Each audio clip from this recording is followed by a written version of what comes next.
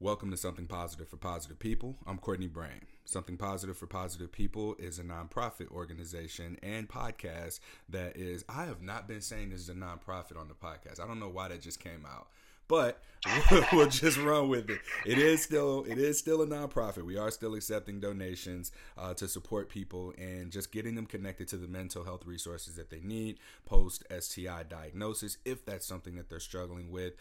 My overall intention here is to give people the resources they need in order to navigate the stigma of an STI diagnosis. And the podcast features interviews from sex educators and STD prevention professionals, as well as mental health professionals, and we interview people who have lived experiences in these spaces as well, from navigating STI stigma to challenges with their mental health as well. You can support the organization. You can check out what we got going on and see all of the podcast episodes at www.spfpp.org, where you will also find additional resources if you need ongoing support for any of the stigma challenges that you're facing. I'm really trying to get more into the mental health aspect of this than the sexual health aspect, so that more people can kind of like feel comfortable articulating things from that perspective, rather than being like, I have herpes, but to be like, hey, I was impacted by this thing, and get people like to understand the mental health piece and then go into what their diagnosis is. I think there's a completely different framework for being receptive to that. I am talking as if I've already introduced you. Today's guest is Adrial Dale, the founder of, are we calling it H Opportunity or Herpes Opportunity? Herpes Opportunity, yeah. All right. And you and I crossed paths 4-ish years ago. Oh man, this is wild.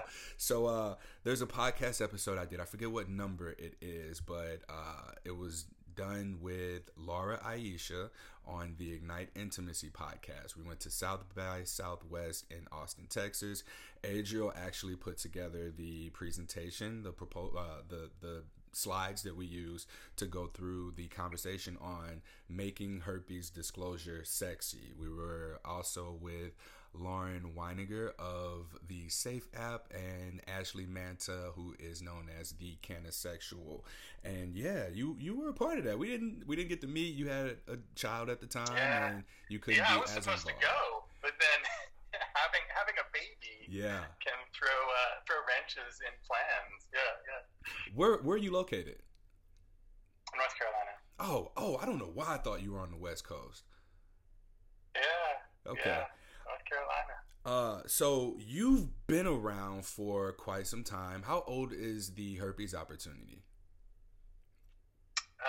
It just celebrated its 10-year anniversary in 2021. So yeah, it's been around 10 years. And yeah, I've had herpes from between 10 and 15 years. I don't remember the exact date, but yeah, it's been a while. Yeah, so after a certain point, you just kind of lose count. It's been over this many years. Like, so I try to think where I was and what was going on, and I'm like, I think that was this year, but maybe that year. And 2020 is a good excuse for us to be able to do that. Like, it either stopped time or just made time fly by that much faster. So you and I connected recently over a graphic that I've seen circulated within different herpes support groups, and it is the headline is "What's the risk?" and you got some pretty graphic statistics and things like that, and you pointed out that it was from like 2014. So I wanted to connect with you and just kind of talk about like how that got started, like your getting involved with wanting to share the statistics and information. What is your essentially your origin story? And I'll just let you talk and we'll go from there. Yeah. Well, it was actually been around since before 2014. That was one of the first things that I put together for Herpes Opportunity. And the reason I put it together was because I was completely lost when I first got herpes. I was like, okay, what am I supposed to believe? What are the facts? Like, I was trying to ground myself in some sort of reality because I was like swimming, right? I was swimming in shame. I was swimming in stigma. And I was just like, okay, where is truth? Like, is there a capital T truth out there that can like make me feel better about myself? And where I first turned was stats, and like, okay, basically, what if I were to break it down? Like, what is the chance of me living a happy future? That's what I was trying to find in the stats. You know, because if the percentage of like possibly transmitting this to a partner is low enough, then maybe I have a chance, right? But I wasn't even that hopeful back then, because I was just like so deep in it, you know. So yeah, I mean, the origin story, I don't know how deep you want me to go into this, but just like I got herpes from a partner who cheated on me. So there was this whole other layer of shame that came from, you know, what herpes meant to me. And I was also, I'm embarrassed to say it, but I was one of those people who would make fun of people with herpes and people with STIs, right? I would be like, oh yeah, those people, you know? So I was busy judging all, you know, those quote unquote dirty people out there.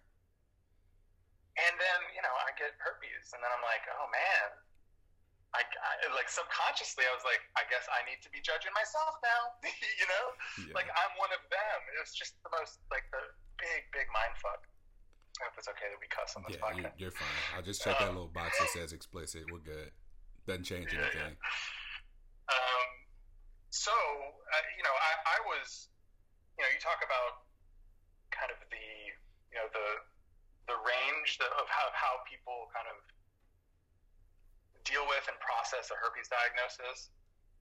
You know, it's a range. You know, some people get super deep in shame and stigma, and other people are like, you know, it happens, right? And each person is like a different spot along that spectrum. I would say I was pretty low on that spectrum. I was pretty close to like this is horrible. So I went on kind of that fact finding spree, and realizing that there wasn't anything that was out there that could be a quick reference, you know, of like, you know, if I'm disclosing to a partner and they ask me, you know, okay, so what are the chances of me getting this? I would not have known how to answer that. I was like, I don't know. I mean, you might get it, you might not. Actually, back then when I first got it, I was under the impression that if I breathed around other people, I was going to give them herpes. You know, I mean, it was like the stigma was that bad that I was just thinking, yeah, there's no way that I can have a quote unquote normal sex life. You know, I thought that was just the end for me. So I was really deep in it. So then I started, I put that out there, the facts, I put that out there with the free ebook that I put together on kind of the, you know, what you cover too in your podcast and everything, like the perspective of this. Like, what is I call it the opportunity perspective, because it's herpes opportunity, but it's like, what is the empowering perspective here? What is the something positive perspective here? You know, what is the optimistic perspective? And I wrote that ebook. So the handout and the ebook were kind of, you know, left brain and right brain, right? It's like, we got the data here for all the left brain people. It was like, I just want the data, you know, no emotions, just tell me the science, right? And then the other side of it, which isn't as, you know, it isn't as easy, is the emotional side of it. And you know, what's happening in my mind? What are my thoughts saying? What are my beliefs about what it means to be a person who has herpes, right? Like, what stories am I telling myself? Like, what feelings come with that? What is my sexuality, right? Like, how is this going to impact my life? Like, all of those, that's a rabbit hole that a lot of people, like, we can cling to facts, and we can cling to, like, if I can find out the percentage of this versus that, then maybe I'll be okay.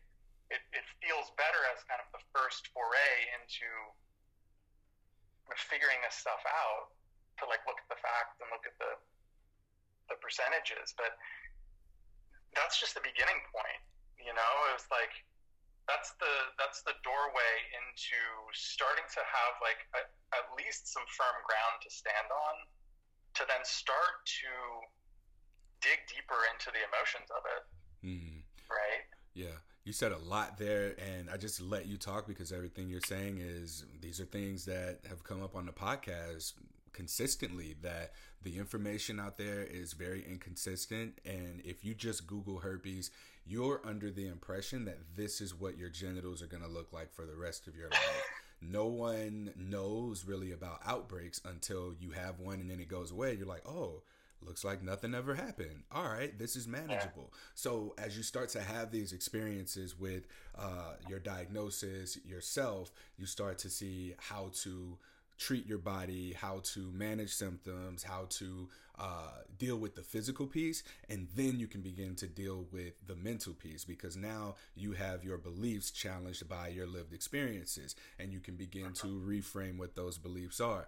You said something interesting about your experience, that you thought that, you know, the people who got herpes were this and that, dirty, disgusting, whatever language it was that you use, and then you were cheated on, and then this was your diagnosis. So what I often come across is that people believe whatever it is that they believe about people who have herpes, now that they get it, it's like, the tables have turned. Now I'm one of those people, right? And you go through having to really examine within yourself, what does that actually mean? And in your case, alongside your diagnosis, you were cheated on. In other people's cases of their diagnosis, there's some sort of a story, a narrative that is tied to that parallels whenever they think about herpes. They perhaps think about the trauma associated with it, whatever that circumstance was, and the feeling that's associated with it. Now, while this is rare, some people are like put at ease and alleviated from it because they're with the partner that they love who has herpes. That partner has anxiety about giving herpes to this partner who doesn't have it, more so than the partner who doesn't have it is concerned about getting it. And then when that moment happens, it's like, finally we can like breathe. And there's like this period of anxiety for the person who gave it to the partner, but the other person's like, hey, look, you know, I love you. And in these cases, this is the only time where I've heard of people being relieved to finally have herpes. But in a lot of cases, I'm learning that herpes and HIV and HPV, the cancerous versions, are the three things that nobody wants to have. Herpes, there's medication now that alleviates symptoms as best it can, and then you have to take care of your body. There's PrEP, the medication that eliminates the risk of passing HIV onto a partner. And then for HPV, we have random vaccines for people for different strains of the virus. When you get any of these STIs, the narrative alongside it, because this is something that is lifelong, it tends to just go along with it, and that is something that you have to deal with as well. So I preface this question with all of that to ask you, was there any dialogue around your self-worth that came alongside being cheated on and gotten herpes? Yeah, sure. I mean, I think it was the thing that I always say around, like, whatever comes up around a herpes diagnosis, it's like, it's not the herpes that brought it up. That was already there. You know what I mean? Like, the herpes diagnosis is like the big excavator shovel that like digs down into the dirt and like unearths all this stuff that you're like, maybe we're unaware that was there, or maybe just suppressing it subconsciously, but it like digs it up and you're like, it's easy to blame it on the herpes. And like, oh, I feel unworthy now because I got herpes, or I feel unworthy now because I got cheated on. But the truth is, like, and I went through that phase of like blaming herpes for everything. And, you know, don't get me wrong, like, herpes isn't a walk in the park. It's not like, yay, everyone get herpes, this great thing. But it wasn't the enemy that was ruining my life. You know, like, I had self-worth issues going way back before then, you know? So yeah, getting cheated on and then getting herpes was like, it was almost like this twisted proof in my mind, like, oh, see, you were wondering, like, if you weren't really worth it. Now here's your proof, you know, like, oh my gosh. You know, it was like a dagger to the heart, like, man, that worry that I always had is now true. Yeah. I feel like for me, what I've learned to deal with as a result of my herpes diagnosis that came up was fear of rejection. like just completely avoiding rejection at all costs. And I'll even argue that even the creation of this podcast is a way of avoiding rejection, because all right, it's out there. Anyone who filters their way in should know that I have herpes, and there's no reason for me to experience rejection, because if this is something you're not okay with, then you won't get through the filter. You'll be turned off by it, immediately walk away in the other direction, and we won't have an interaction. But that is not that is not the case at all. So even however we go about trying to avoid whatever that underlying feeling is that comes along with our diagnosis, we have to face it. Like the reality is we have to face that in order to get through whatever stigmatization we have alongside our own diagnosis. So for you, when you were dealing with this for yourself, how did you deal with the thing that was already there prior to the herpes? Well, I eventually, like once I kind of summoned up the courage to start dealing with it, and by the way, courage is a choice, and sometimes like courage, a lot of people think, oh, I'm not courageous. Or, oh, that person over there is really courageous. Look at them, But it's like, courage is a choice, and sometimes that choice happens after experiencing so much pain that, like, I have to be courageous now, or else I'm gonna keep living this same, like, lonely life. I mean, that was my story. Like, I experienced so much pain that I had to be courageous, and I had to start like working through a lot of that shame and a lot of the older patterns that had been in me already way before herpes. But herpes was the opportunity to to actually, like, for the first time in my life, really start looking at this stuff and really start practicing a new way of seeing myself. Not as a victim, but as like a, kind of the creator of my own perspective. Like, I get to choose how I'm seeing my life.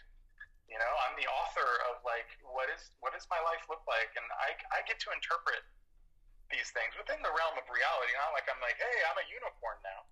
But like, yeah, this happened to me, but I get to choose whether that happened to me and now I'm a broken person versus that happened to me. And now I am actually using that as leverage for living the best version of myself possible. What did that process look like for you, beginning to choose courage? Were there exercises? Were there books, podcasts, any practices that you had? Everything. I went through, okay, so, you hear that phrase, hitting rock bottom. I think mostly you hear it in like AA, Alcoholics Anonymous, but hitting rock bottom is a potentially hugely transformative experience. So I hit rock bottom, and I was like, all right, I'm gonna be this phoenix rising from the ashes. And I put some fire under my ass. Be like, all right, I'm gonna sign up for 3 self-development experiences all within like a month of each other. I'm gonna start a group. I'm gonna I put myself through the ringer of like, I am changing my life now, right? Like, it was this, because you've probably heard that that quote from Anais Nin. I'm gonna butcher it. I'm gonna try to remember it. I'll butcher quotes all the time. Go for it. Do what you can. This is a safe space to butcher quotes. Yeah. Quotes come here and die. And the time came when the risk that it took to stay all tied up tight in a bud became less than the risk that it took to blossom. So I was tight in a bud of like feeling like I need to protect myself from potential rejection. I need to protect myself from my own internal rejection of myself, and I don't want to put myself out there in the world, whether it be dating or telling my friends or whatever. I am going to be alone, and that is okay. That was the story I was telling myself. I'm okay. This is going to be my secret. And I'm not going to have sex with anyone ever again. Like, I'm just going to deal with it. I'm going to become a monk, like, whatever. It's going to be fine. And, that, like, feeling wrapped up in a bud for long enough creates so much suffering that, like, you finally have to, like, take that risk to blossom. So that's where, like, after hitting rock bottom, I was like, okay, I'm blossoming, damn it. Like, I'm doing this. This is terrifying to me, but I'm doing it. I started going to an in-person support group in Planned Parenthood here in North Carolina. Amazing support group. And then started to lead that support group after I don't know how long, but that was probably one of the first steps that showed me my hall of mirrors. And what I mean by that is I was like in this sealed up, hermetically sealed container of shame. And I thought the second that I tell anyone who isn't my close family, because my mom was the first person I told, but like outside of my core peeps, if I tell anyone about this, they're going to look at me like with disgust, and they're not going to want to be in my life. Just everyone, society in general, I was going to be shunned, right?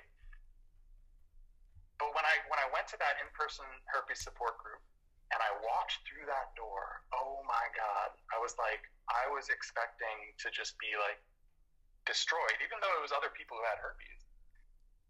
It was the first time that I was in person with people I didn't know, and I was like, yeah, I have herpes. And it shattered all those mirrors in my hall of mirrors, and was like, oh, this is actually a relief. To just, not a relief that, oh yay, I have herpes, but like a relief that I'm like, I'm a human being. Oh, y'all are human beings too? Cool. But like, we're human beings together. And it was like this camaraderie and this connection that I felt with these other people, that it was just this safe space for transformation to happen. Yeah. In my experience, something that I noticed was on the dating sites and the support groups, I began to lean into those as my self, in comparison to people that I've spent like a lot of my time with prior to my diagnosis. I played sports. I had teammates. I had classmates. I had partners. I had friends, family, and the people in these spaces that all had herpes and knew that I had herpes, I feel they got the real me, and I liked how I became. I was more funny. I was more attractive. I was more decisive. I was more of who I liked myself as than I was outside of those spaces. And it really clicked for me one day when a friend was like, hey, are you all right? Like, you don't seem like yourself. And I was like looking at my phone, I'm sure, like texting someone from the groups or in group chats and things like that. And that's when it hit me. I was like, I'm being two different people. Why do I like myself more in these spaces with people who know nothing about me except that I have herpes, in comparison to people who know everything about me except that I have herpes? And so I found this sense of peace and clarity for myself when these two pieces of myself were able to come together without that barrier of stigma between the two, thinking that I couldn't tell people who knew everything about me that I have herpes, and the people who only knew that I had herpes, like, I felt like I could tell them anything about me and not have any fear of judgment. So that all said, if it wasn't herpes, what else would that thing be? Herpes stigma was what kept who I was from being who I wanted to be. And the opportunity here is to explore, all right, if not herpes, then what? And then start to lean into whatever that is and learn what the lesson is in order to take away from that. Yeah, yes. That's beautifully said, man. Yes, that's so right on. 100%. Big flashing letters. Yeah. Because, like, gosh, with so many, like first-time clients, the number one thing they say is, God, I mean, I wish it was anything but herpes, right? And I'm like, well, everyone has their stuff,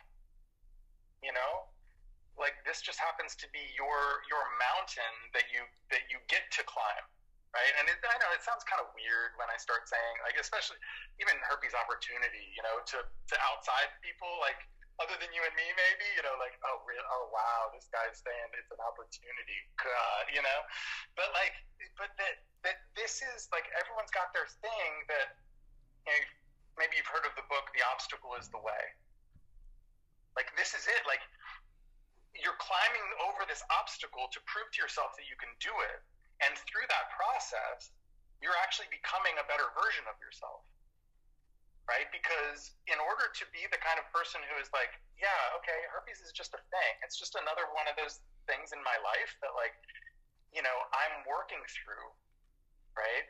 And that's the empowering thing, right? Because you're actually creating, like, you're actually living your values in a deeper way through having a challenge, having like a formidable opponent, you know, as it were.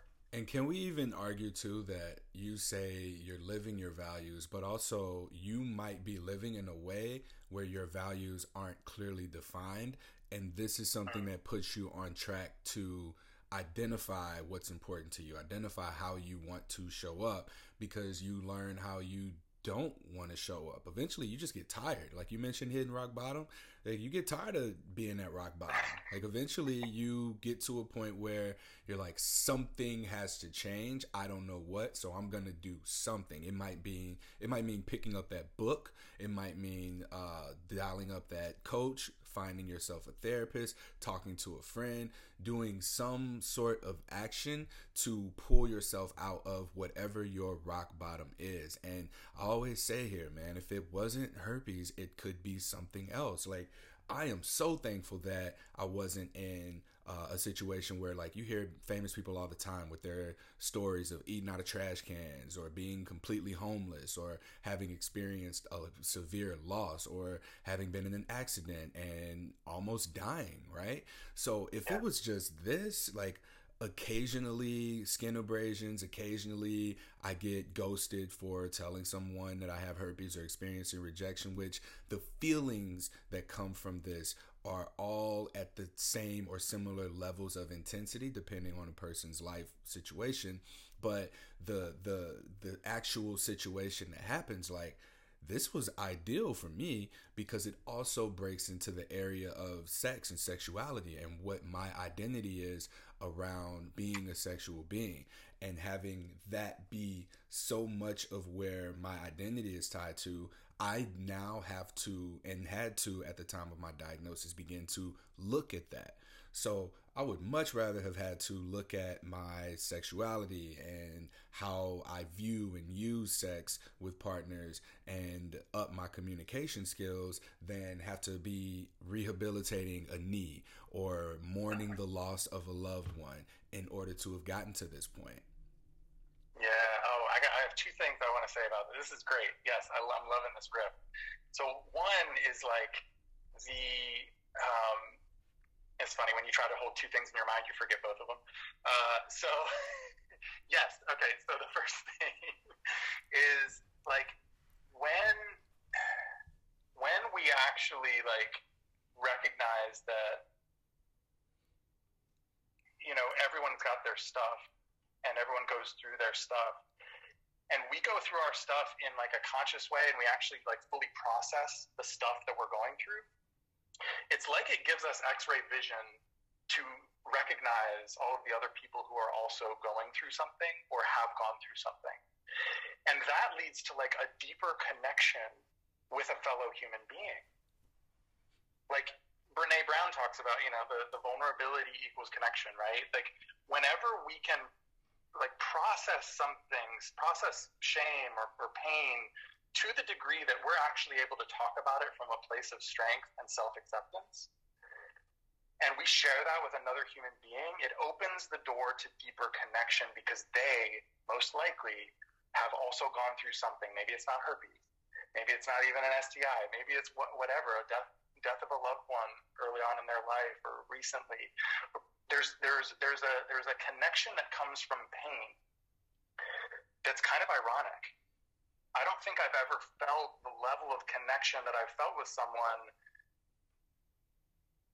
that is actually tied to connecting on, wow, yeah, we've suffered. Not that we're like, oh my gosh, I've suffered and da da da da da, but like, oh yeah, the fact that you have suffered in a similar way and like that we're able to talk about it, it's like there's a felt sense of even deeper connection, right? And that's what I talk to around like disclosure being an opportunity too, right? That when you can disclose from that place of like, hey, everyone's got their stuff. This happens to be my thing. I want to share this with you because I really value integrity and I really value blah blah blah blah blah. All of these things, honesty. This is the kind of relationship that I want. Like that disclosure conversation isn't really about herpes anymore. It's really about like, let's have a conversation and then feel what it's like to be in relationship to each other or with each other. Right?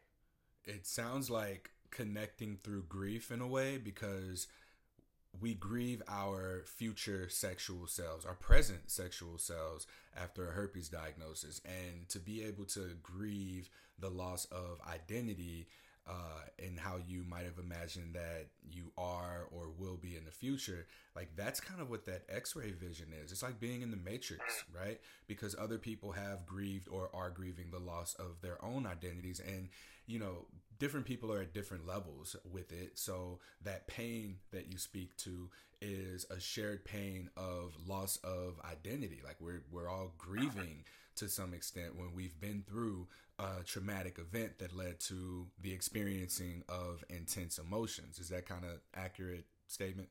Yeah, absolutely. And I think that's when it becomes rocket fuel for self-growth and connection with others is when we can truly accept it, right? Because you can easily kind of slip into that victim mentality of like feeling that deep pain and feeling like, why me?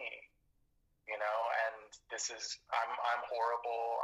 You know, like you create all of these negative narratives about yourself, but the turning point comes when you actually embrace all of it. You embrace your whole life, including herpes, including all the bad quote unquote stuff that has happened to you. And you embrace all of it as like, this all makes me stronger. This all makes me more connected to my fellow human beings in this world. Right. And that is like, that's where the magic happens. I'm not sure if I answered your question. What was your question? No, you just elaborated more. That was it. I'm curious to know, because you've been around for more than 10 years. I would say that I'm going on year 5 of having been producing the Something Positive for Positive People podcast. How lonely was it? Because at that time, I don't think there were a lot of people who were doing any sort of outspoken herpes education advocacy or anything like that. Was it just you? Was there anyone else who was out around that time? Because we're talking like 2010, 2011-ish. Yeah, it was just me.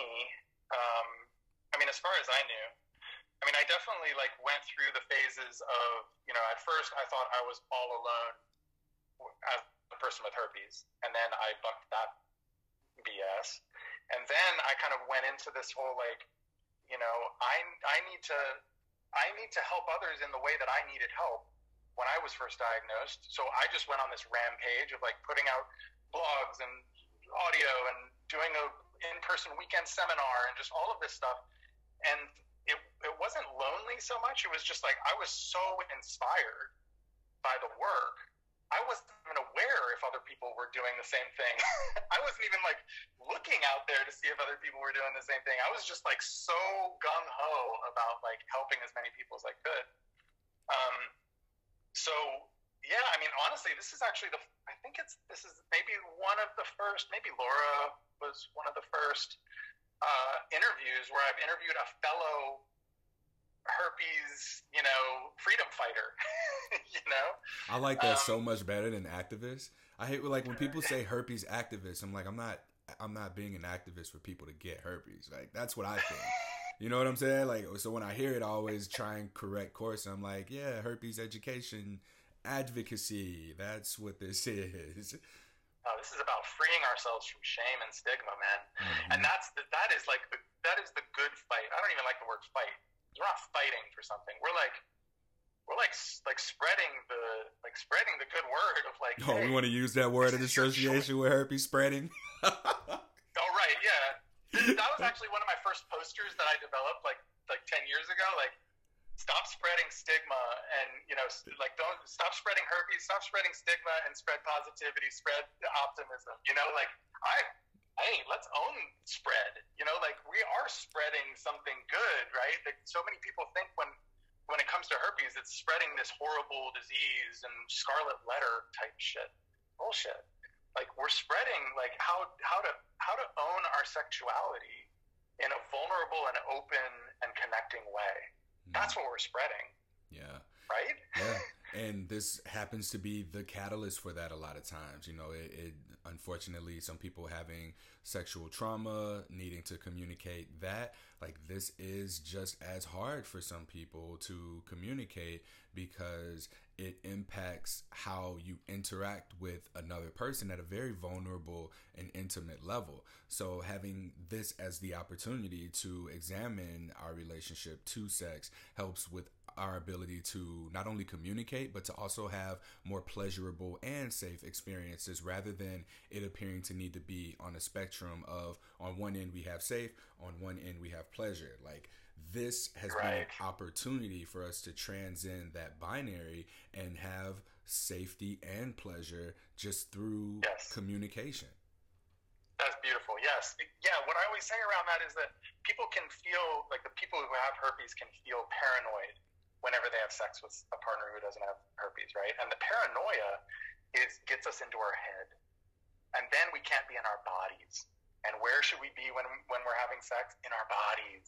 Like, yeah, we can be in our heads too, but make sure you're also in your body, right? And so when we're paranoid, we're in it. Oh my God, what if I give herpes? What if? Oh my God, and it disconnects us from the moment, and then we don't have a good connection in general. But when we can switch that into being careful, we're full of care with the person that we're with. We've disclosed to them. They know that there's a chance that they can get herpes, but they also know that we know our stuff, and we're doing everything that we can to minimize that. Again, it's not a given, right? But we're doing all that we can to minimize that because we care. Like, I care about you and I want to keep you safe, right? That connects us to our heart, and that connects us. And so when we're careful when we're having sex, and that is like, that's where the magic happens. Yeah. Right? So like, that's where connection is. What I'm hearing there is, in the prioritization of the overall connection over, the connection stemming to that one location of body parts that are going to exchange contact. Like, this is what we're aspiring to. We're aspiring to achieve that full connectedness, not just that partial connectedness, as we might have been used to pre-diagnosis, having to disclose, and like really evaluate people now as, are you someone I want to disclose to? Are you someone I want to have this interaction with? Are you someone who's worth the emotional labor that comes with the disclosure? And identifying that early enough means that you're looking at more of a person, those intangible aspects of a person's identity, their character and who they are, how they would show up for you, rather than just, looking to have this exchange with one end goal in mind. Yeah, exactly. I always say, like, because obviously the number one question that comes up of like, when do I disclose to this partner that I'm interested in? When do I disclose? Well, the first obvious answer is before you have sex, but before then, there can be a stretch of time of like, when is the right time? Well, when you can trust them with your vulnerability, right? Like, that's kind of the summary of like what you just said. Like, when you can trust them to receive your vulnerability in a good way. And that doesn't mean that it's going to be an absolute yes. It just means that they're the kind of person who can have a real conversation. And even if it's a no, they're not the kind of person who's going to judge you and spit in your face and all these extreme things that I always thought was going to happen when I disclosed. That they're at least the kind of person who you can connect with, whether it's a yes or a no. Yeah. And even for people who might not have time to build that connection over time, there are various ways for people to express whether or not there's someone that you can be vulnerable with. And if it's just like a lustful hookup, I find that one of the more ideal times is always going to be before you take your clothes off. But the minute the conversation goes from talking about sex, talking about what you like, them talking about what they like, to it being how they overlap, where they're talking about what they see doing with you or you're talking about what you see doing with them, that's the line for when disclosure is ideal to happen. Because at that point, it's like, okay, well, now we're into this space of what sex looks like with one another. Now let's also add in here this aspect of it, like what it means to you can gather what their thoughts are on herpes, on using protection, on communicating different things that need to happen, perhaps talking about their relationship to their body, STI testing, how recently they were tested, what's their relationship to STI testing, and that'll tell you a lot there and offer you the opportunity to shortcut to vulnerability through your herpes disclosure, given how much of that weighs on us over time. Because once we let that out, based on how a person responds, if they react positively, that is a almost shortcut to surefire connection in the event that that's, you know, someone that you want to move forward with. So just throwing that out there for anybody who's thinking, well, what if I just want to hook up and I don't want to have like a long term? I'm so glad you brought this up. Yeah, because inherent in what I just said is kind of like, oh, well, it takes a while before you can actually trust someone with your vulnerability. That's actually not the case, right? Sometimes you just know, right? Like you just have a feeling.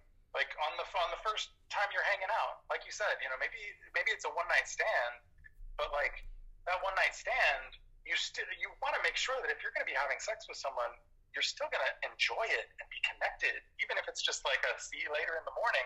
You're on the same page about what this experience is going to be, the risks that might be involved, right? Like, I mean, this may sound kind of like, you know, I'm someone's father here, but let's break it down and say, even when we're wearing a condom, there's still like a 15% chance that we're going to get, you know, let me just say, if I'm a man having sex with a woman, there's a 15% chance that we're going to actually get them pregnant. Do we take that into consideration, right?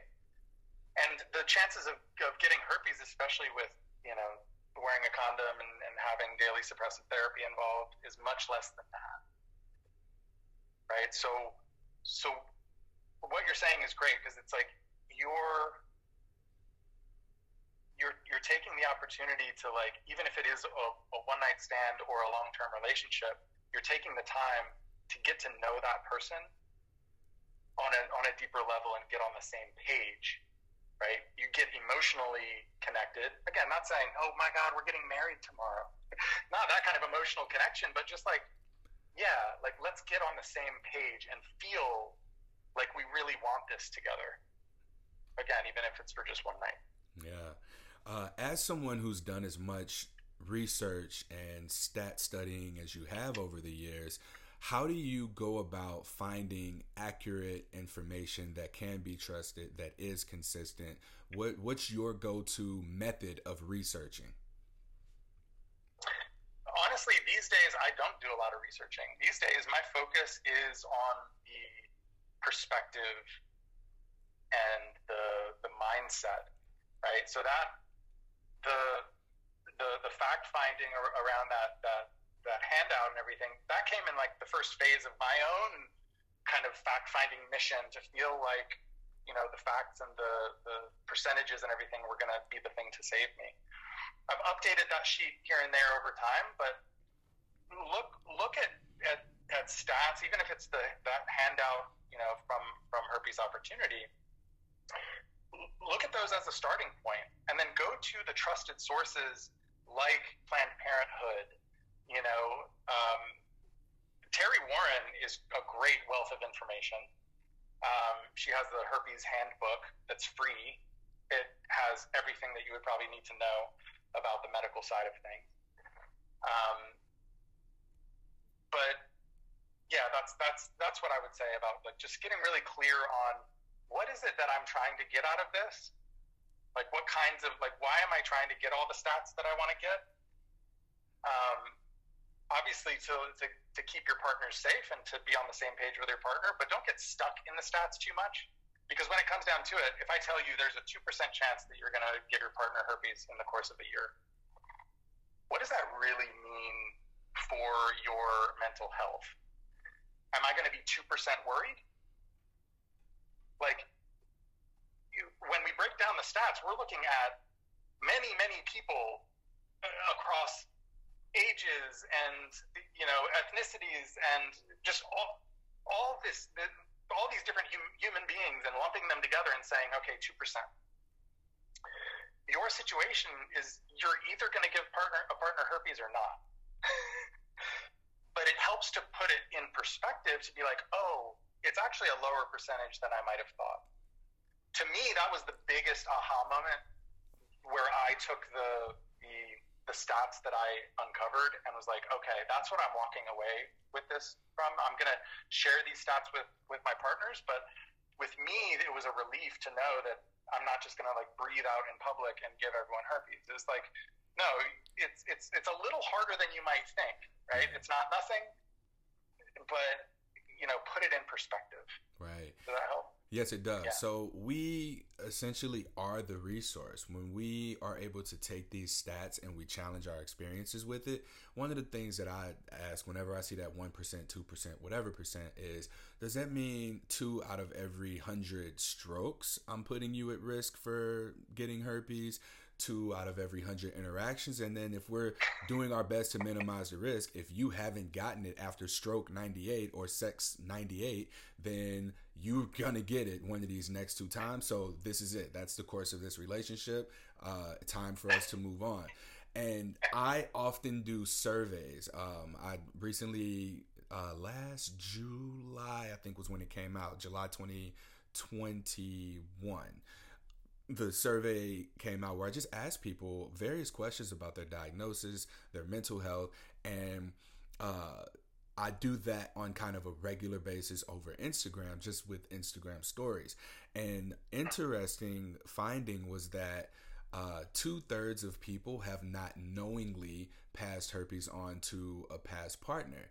And for me, I'm like, okay, well, would I rather disclose that 2/3 of people have not passed herpes on to a partner, or that there's a 2% chance of me passing herpes on to a partner? So like the language there, and I think that with being able to get the research done that parallels our life experiences now and the representation and inclusion of members of the non-monogamous community, the LGBT community, because most of what's out there is speaking to HSV2 as if that's the only genital herpes, and then using condoms as if penis and vagina sex is the only type of sex that's being had. Whereas we need more representation. And I always say when people are looking at this information, look at it like this: barriered sex versus skin to skin contact sex. And you kind of have the same thing when you see male to female or female to male statistics. So if 2 vulva owners are using a barrier or not using a barrier, this makes the most sense. All of that said, just to say, you know, we have our lived experiences, and when we come to one another, we come into these spaces, the information is often not just curated but also challenged. You know, like when I came across your infographic that has been floating around for years in my experience, so it took for me to put it out and say, hey, you know, this is an older document, like let's challenge the information. That's when you came up with, hey, there's new information. That's where other people who are involved in the space step up and they go, hey, you know, let's challenge this data. And that's ultimately what I would like to see people do, is challenge the information that's out there with your own experience. Like, I was told not to eat certain foods, avoid certain supplements. And, you know, I learned those things like after I had herpes and after I had already been chugging peanut butter and eating arginine and downing chocolate on a regular basis, only to find out, you know, 8 years after my diagnosis, that excessive sugar is what triggers an outbreak for me. So these are just the general things to know. as we navigate the data, the statistics, the research, like I would love for us to see more research, but we also have this thing where we're trying so hard not to be seen, not to be found out, that our experiences don't get to make their way. We don't get the volume that we need in order to be heard. When our collective experiences are shared, like for instance, someone shared that they had experienced symptoms of psychosis after being on daily antivirals. Someone else was like, yo, I had that too. My doctor said that this is what I was experiencing. We absolutely need that. And the only way to do that is to take this as an opportunity to destigmatize our own internalized stigma and experiences with herpes enough to where we can get that added support. We can get better, more consistent information. We can get better testing. We can get better treatment. But these are the things that we absolutely need to do. Yeah. I love it. I saw you getting up on the soapbox. Rah. Yes, let's do that. And yeah, like you said at the end there, it's so true. Like before, it's like this step-by-step approach, right? Before we feel like we can be free enough to be like, hey, I have herpes and I had this experience, right? And like pushing against the stats, we first have to like kind of go through our own internal healing process, you know, to use a cliche term, but like, you know, we first need to like at least get through that healing phase enough to then be able to speak out loud and be like, yeah, I have herpes. It's not a big deal. Like that takes that you know, going through that internal process first before we can actually be external about it. Yeah. You know? Mm-hmm. Yeah. All right, I'm going to let you get up on your soapbox here and tell us what your offerings are. I know that you mentioned that you offer coaching at www.herpesopportunity.com. Is it .com? Yeah. All right. Yeah, it's .com. Yeah. Yeah, so I do one-on-one coaching. There's also a self-study guide. It's an audio guide on kind of taking you through the phases of kind of healing and working through this stuff on your own. If you need a framework, if you need structure to kind of go through your own, you know, your own mindset shift and finding the opportunity in it, that's what that audio course is for.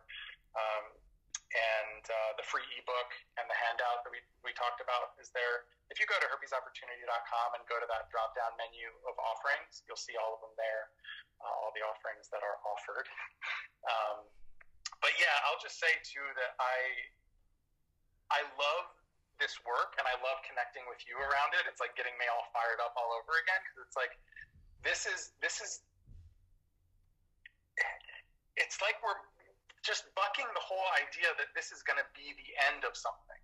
What if it's the beginning of like version 2.0 of you? You know what I mean? Like, and that's what gets me so inspired to like connect with people, to like even let them know that there's a possibility of something different, as opposed to, oh, this is just something I have to suffer through. How do I do this without infecting my partners? And it's like, no, wait, let's shift this to a completely new conversation. And I love the work that you're doing around this, and all of our other fellow herpes freedom fighters. So thank you for what you're doing too. It's been awesome to connect. Yeah, thank you. I'm glad that you reached out, because I'm not going to say I forgot about you, but I just kind of thought that you might have been doing your own thing behind the scenes. Like with me, I'm not as front facing about herpes necessarily anymore, because to me, it's at that point in time where we have to see the interconnectedness of our sexual health and mental health. I'm a lot more involved with trying to get herpes disclosure workshops together for different organizations that not only have people who have herpes in them, but people who might receive a herpes diagnosis. So like sex positive groups here in Portland, there's a group called Sex Positive Portland, and we were able to just recently do a workshop that way. And to me, that willingness of people to come together, both with herpes and who date people with herpes, and get them to communicate and understand, like, okay, you might have someone tell you they have herpes. Here's what not to do, right? And for people who are disclosing, the same thing. Like, people have a right to their feelings about it initially, especially to not want herpes. Shit, if I could have not gotten herpes, I wouldn't have gotten herpes, right? But then it comes back to then what? So it's really awesome to have been able to connect with you and get a little more insight about what you do and your experience. So I appreciate you coming on here and sharing with us everything that you've shared so far. Yeah, thank you, man. Thank you, man. Much appreciated. Yeah. Last question that I have before I let you tell everybody how they can follow you, find you, and engage with you is the statement, sexual health is mental health. What are your initial thoughts on that statement? Well, the first thing that comes to mind is that our sexuality is like at the core of us. You know, it's like, of course, all of the different aspects of us are all one unique, beautiful, whole human being, but our sexuality is like so vulnerable, it's so close to the core that how we relate to our sexual health is such an important aspect around mental health in general too. It's just it's so tied in, and unfortunately our culture is still so like almost puritanical around sex, you know? But it's like when we can really embrace our sexuality, then there's a certain freedom that comes with that.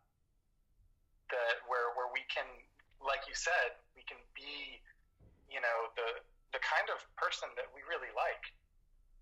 We can be, you know, we can be more in this world when we can really own that most vulnerable core part of ourselves.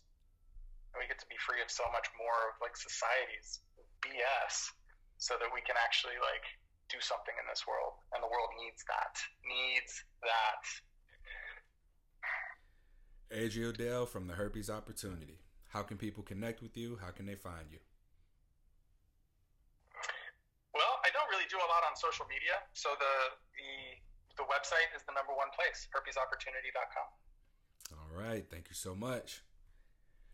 That concludes this episode of Something Positive for Positive People. Please like, rate, review, subscribe to this podcast on whatever platform you listen on. As I mentioned in the beginning by accident, this is still a nonprofit organization. If you want to support us, then your donations are tax deductible if you're making a big donation. Now, if you're going to drop like $5, $10 or something like that, please don't make me have to write up the 501c3 letter. But anything more than that, don't get me wrong, I'm appreciative of everything. I just don't want to have to write that letter. But yeah, we live to fight another year going into the year 2022. We are still doing what we can as far as getting people therapy. I'm connecting people to therapists rather than being able to pay for therapy. I think our last client ends their services this year, actually. And once we get funding or we get a significant amount of money, we'll be able to launch back up the group therapy cohorts as well as individual therapy. But in the meantime, if you reach out, I'll talk to you, assess what your needs are, and then connect you with either resources or a therapist for you to reach out to and connect with directly. Thank you so much. I'm on Instagram, Twitter, Reddit. I caved, and I'm on TikTok now. At H on my chest. Till next time, stay sex, which is inclusive to mental health, positive.